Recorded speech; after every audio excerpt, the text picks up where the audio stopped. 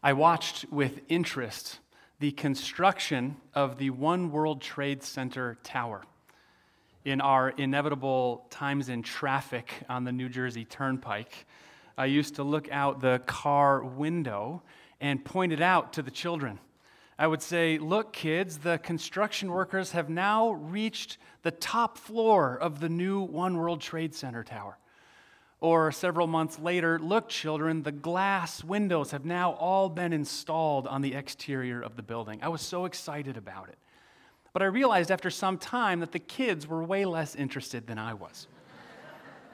And if I thought about it, I realized that children, they think very concretely. It's hard for them to think in the abstract. And the Manhattan skyline from a distance was probably no more interesting to them than the cities they build out of wooden blocks on the living room floor.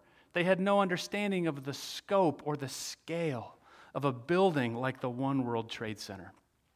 So 2 summers ago, Nancy and I took them into Lower Manhattan.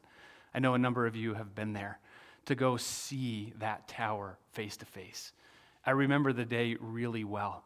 I remember walking up onto those beautiful grounds that they've constructed now and just standing before that building. I looked down at the children's faces as their eyes grew wide, and it all made sense to them why Daddy was so excited about this construction of this building. That building, face to face, when you behold it, is majestic. It's awe-inspiring.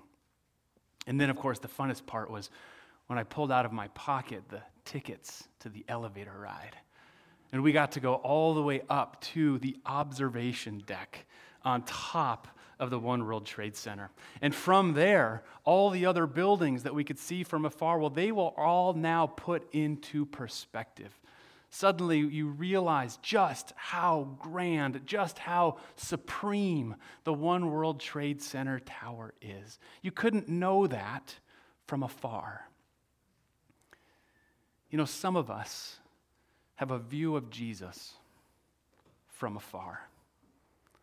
Like viewing the Manhattan skyline from the car window of the New Jersey Turnpike, we see Jesus, we see him out there. Maybe he's a little bit taller than the other figures in history. But the book of Hebrews, well, it's a little bit like an elevator ride up into the majesty and supremacy of Jesus. When we see him for who he truly is, just like looking out that observation deck, we will suddenly begin to see all the other figures in history put in their perspective. We're going to be studying the book of Hebrews over the next 5 Sundays, and each chapter shows us just how grand our Lord really is. If you want to dive more deeply into the material, we have some resources available in the rotunda and in the bookstore. For today, though, we're going to look at just chapter 1, where we begin to climb up into the majesty of Jesus. And we see something amazing in Hebrews chapter 1. How about this for an opening chapter of your book of the Bible? We see that the Son of God is actually God. The Son of God is actually God. He's not just a teacher who taught us some nice things like love your enemy and turn the other cheek. He's not even just an angel. He's not just another prophet sent by God. He's actually God. Let's read about it in the first 3 verses. It says this: "Long ago, at many times and in many ways, God spoke to our fathers by the prophets. But in these last days, he has spoken to us by his Son, whom he appointed the heir of all things, through whom also he created the world. He is the radiance of the glory of God and the exact imprint of his nature, and he upholds the universe by the word of his power. After making purification for sins, he sat down at the right hand of the majesty on high." Wow. That's a description of Jesus. Now, we could actually spend the next 5 Sundays just on those 3 verses if we wanted to. There are so many statements about Jesus that we could unpack and study. But there's one this morning I want us to think about. One profound, amazing phrase, a description of Jesus. Picture this. It says, He, Jesus, upholds the universe by the word of His power. Jesus upholds the universe by the word of His power. Let's go back into New York City for a minute to help us understand this. You know, on 6th Avenue by Rockefeller Plaza, there's that great big statue of Atlas. You've seen it, haven't you? It was installed in 1937. It's made out of bronze. It's Atlas, and he's got that great big globe on his shoulders. The whole structure's 45 feet tall. And it's pretty impressive right there on that avenue. And he's kind of struggling a little bit. He's under the weight of the world.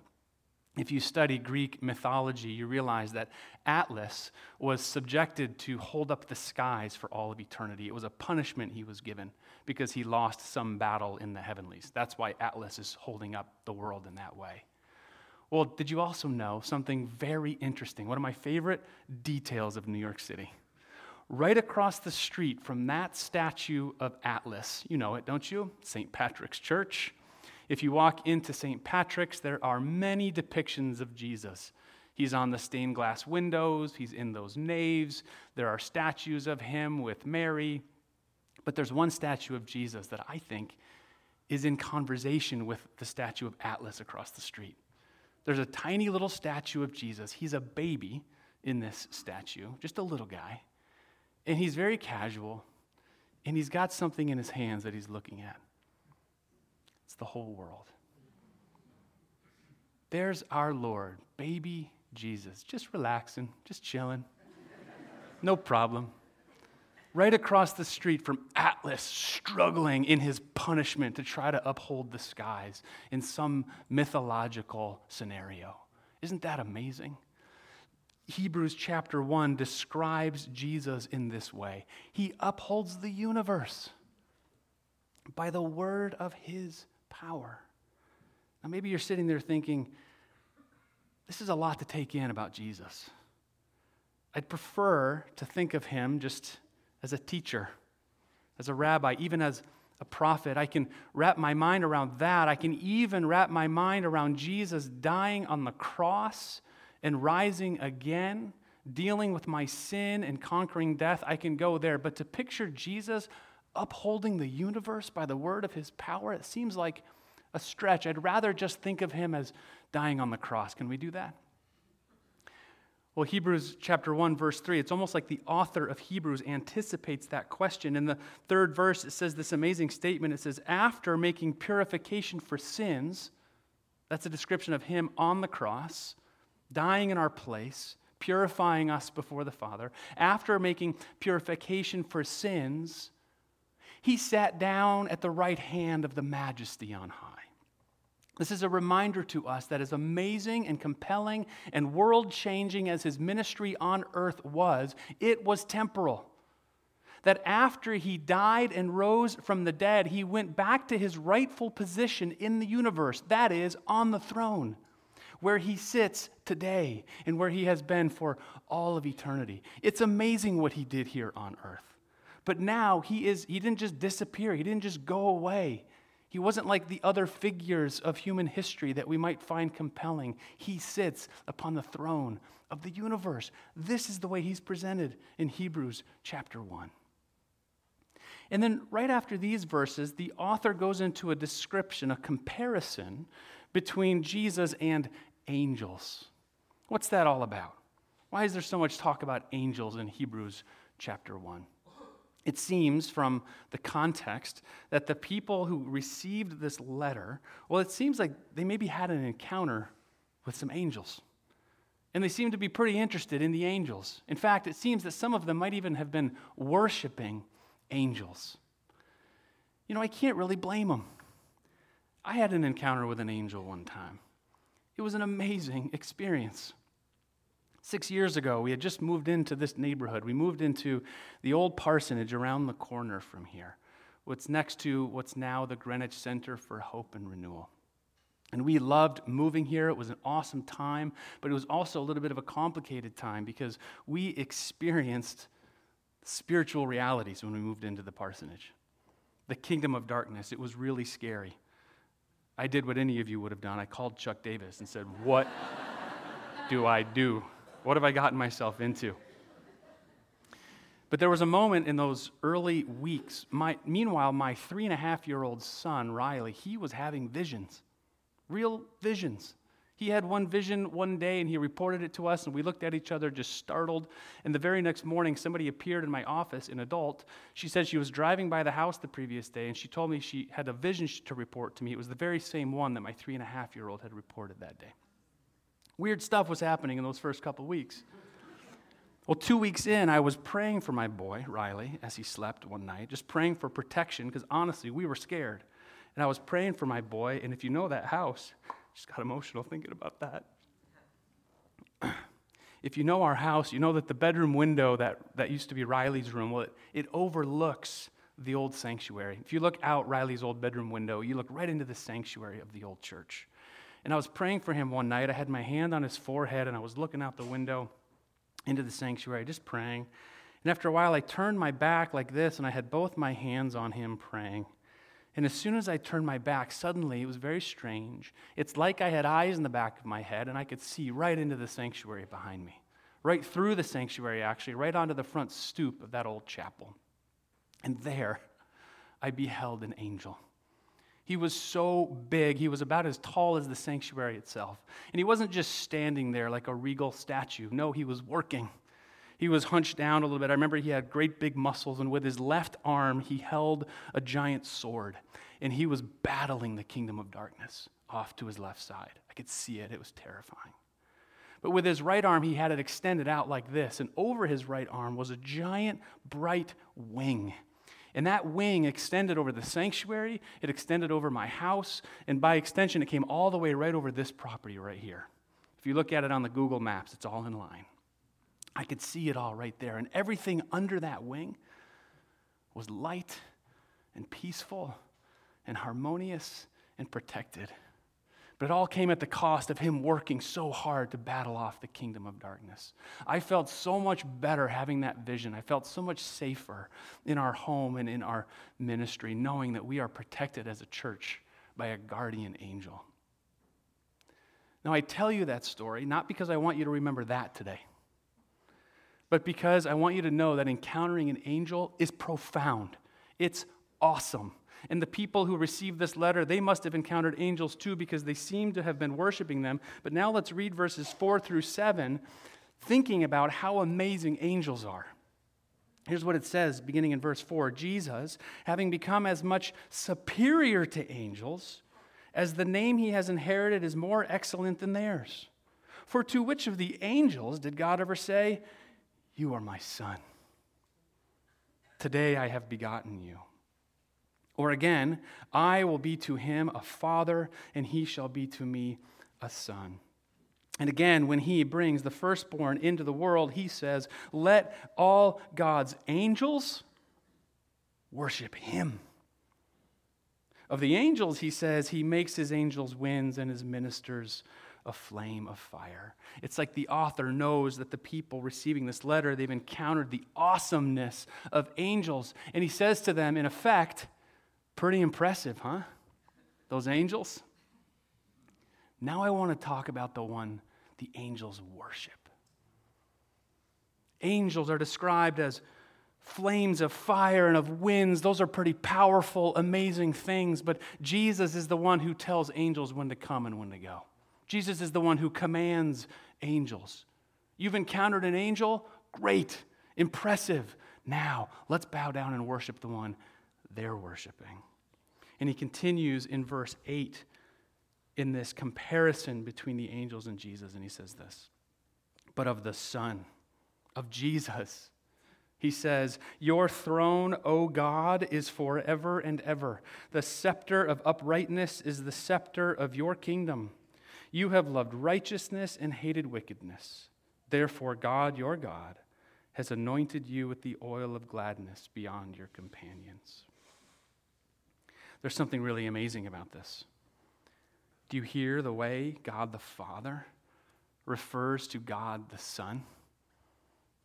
He says, "O God."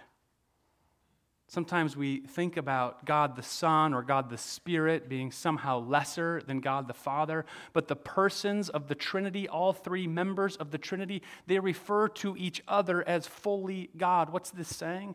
This is saying that Jesus, the Son of God, is actually God. God the Father views him that way, and so can we. Continuing now in verses 10 through 13, it says this, "And you," this is the Father speaking to the Son, "and you, Lord, laid the foundation of the earth in the beginning, and the heavens are a work of your hands. They will perish, but you remain. They will all wear out like a garment, like a robe. You will roll them up. Like a garment, they will be changed. But you are the same, and your years will have no end." Jesus is eternal, it says in here.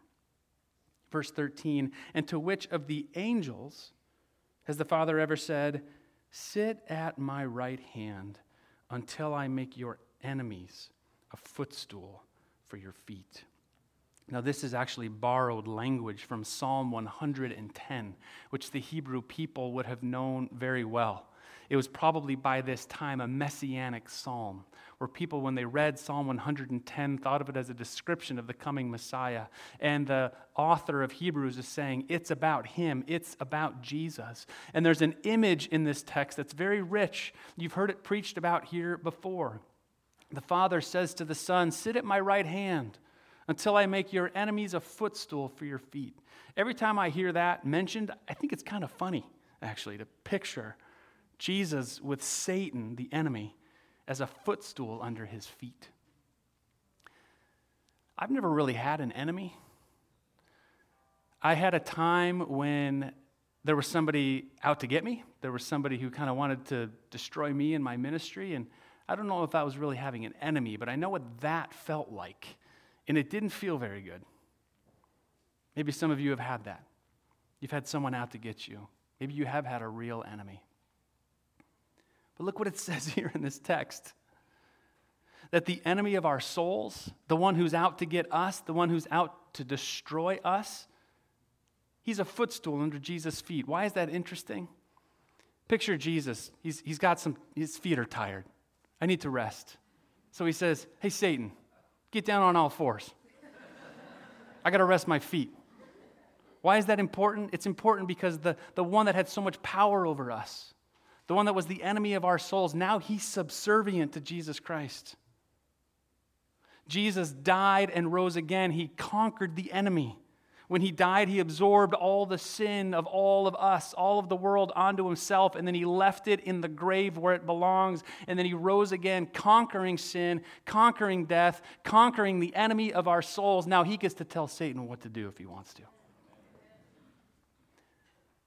Is there any enemy in your life who has power over you, who gets up in your head, who wrecks your day, who makes you toss and turn on your mattress? The enemy of our souls is defeated by Jesus. He sits at the right hand of the majesty, and he makes Satan a footstool for his feet. That's our Lord.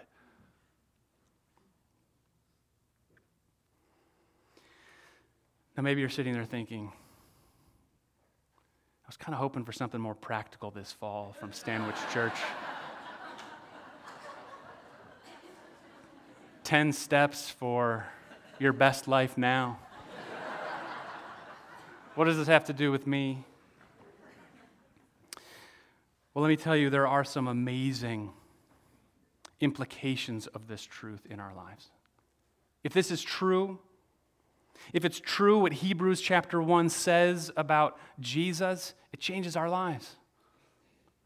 Just like when my children looked out the observation deck from the One World Trade Center, suddenly they saw all the other buildings in context. If we see Jesus for who he is, if we climb up into his majesty, his supremacy, his wonder, suddenly the rest of the world around us is put into perspective. 2 quick implications. I'll just leave you with these. One is a question. Who is Jesus to you? Is he a safe, distant teacher, life coach?